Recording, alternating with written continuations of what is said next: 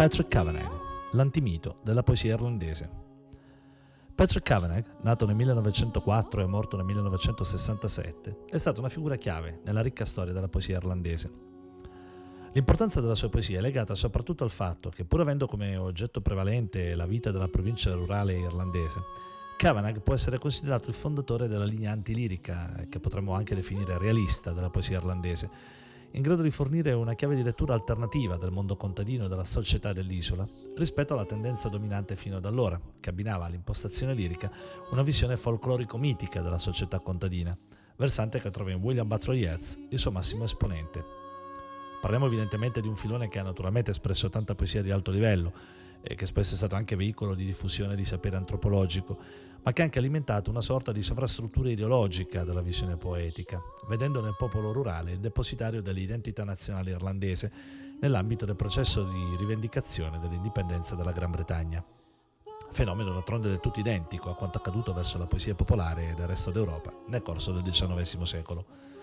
Del resto Kavnagh è realmente figlio di quel mondo rurale, provenendo dalla contea di Monaghan, ed è proprio il suo radicamento in quel contesto ad estraniarlo da qualsiasi vagheggiamento idillico. Per molti critici Kavnagh è anzi in un rapporto di parallelismo antagonista e complementare con la poesia di Yeats, essendo stato, non a caso, definito come miglior poeta irlandese proprio dopo il premio Nobel.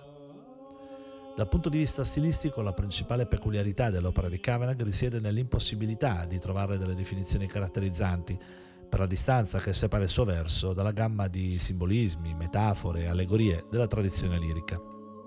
Grazie a questa peculiarità la poesia di Kavnagh risulterà incisiva, al punto che dopo di lui il registro realistico e narrativo troverà sempre più spazio nella poesia irlandese ed in generale di lingua inglese.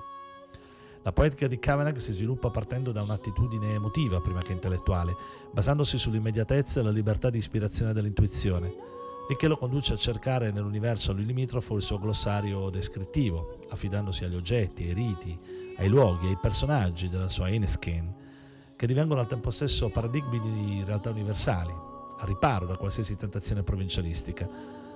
La sua poesia ci appare perciò come esempio ante litteram della capacità di saper intrecciare in poesia il locale con il globale. Disinfettare le patate. I barili del disinfettante aspettavano in fondo a Campo di Luglio, presso un muro d'orto dove le rose erano ragazze appese al cielo. I gruppi di verdi gambi di patate verdi fiorivano in rapide fughe. Questa pianta vestita di bianco, quella d'azzurro lieve, e sopra quel campo di patate un pigro velo di sole filato. Soffioni crescono dove non arriva l'aratro, scoprendo i loro derelitti cuori.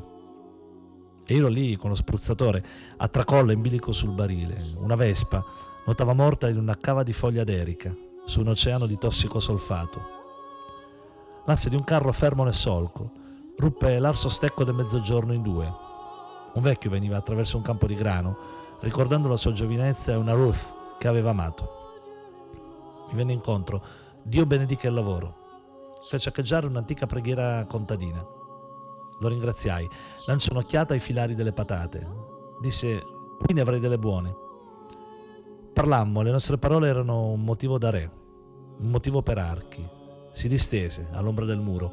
Oh, rose, il vecchio muore nel cipiglio della ragazza. E il poeta perduto nei campi di patate, ricordando l'odore di calce e di rame spruzzato dai barili a spruzzo, non è perduto, o finché i gambi fioriti non tessano un incantesimo.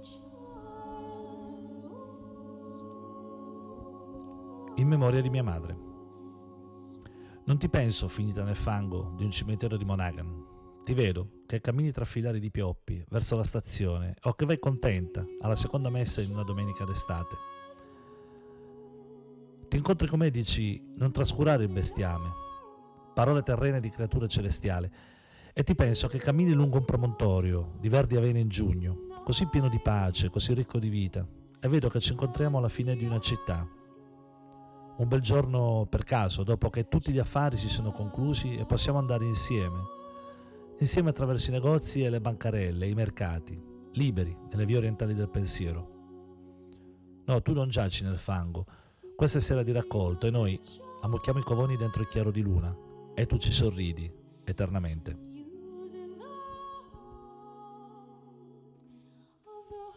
Shankodaf. Le mie colline nere non hanno mai visto sorgere il sole. Esse guardano eternamente a nord, verso Armagh. La Mondi di Lot non sarebbe sale se fosse stata indifferente come le mie colline nere che sono felici quando l'alba imbianca la cappella di Glasdrummond. Le mie colline ammucchiano gli scintillanti scellini di marzo, mentre il sole fruga ogni tasca. Esse sono le mie Alpi, ed io ho scalato il Matterhorn, con un covone di paglia per 3 vitelli moribondi, nel campo sotto il Big Fourth di Rock Savage.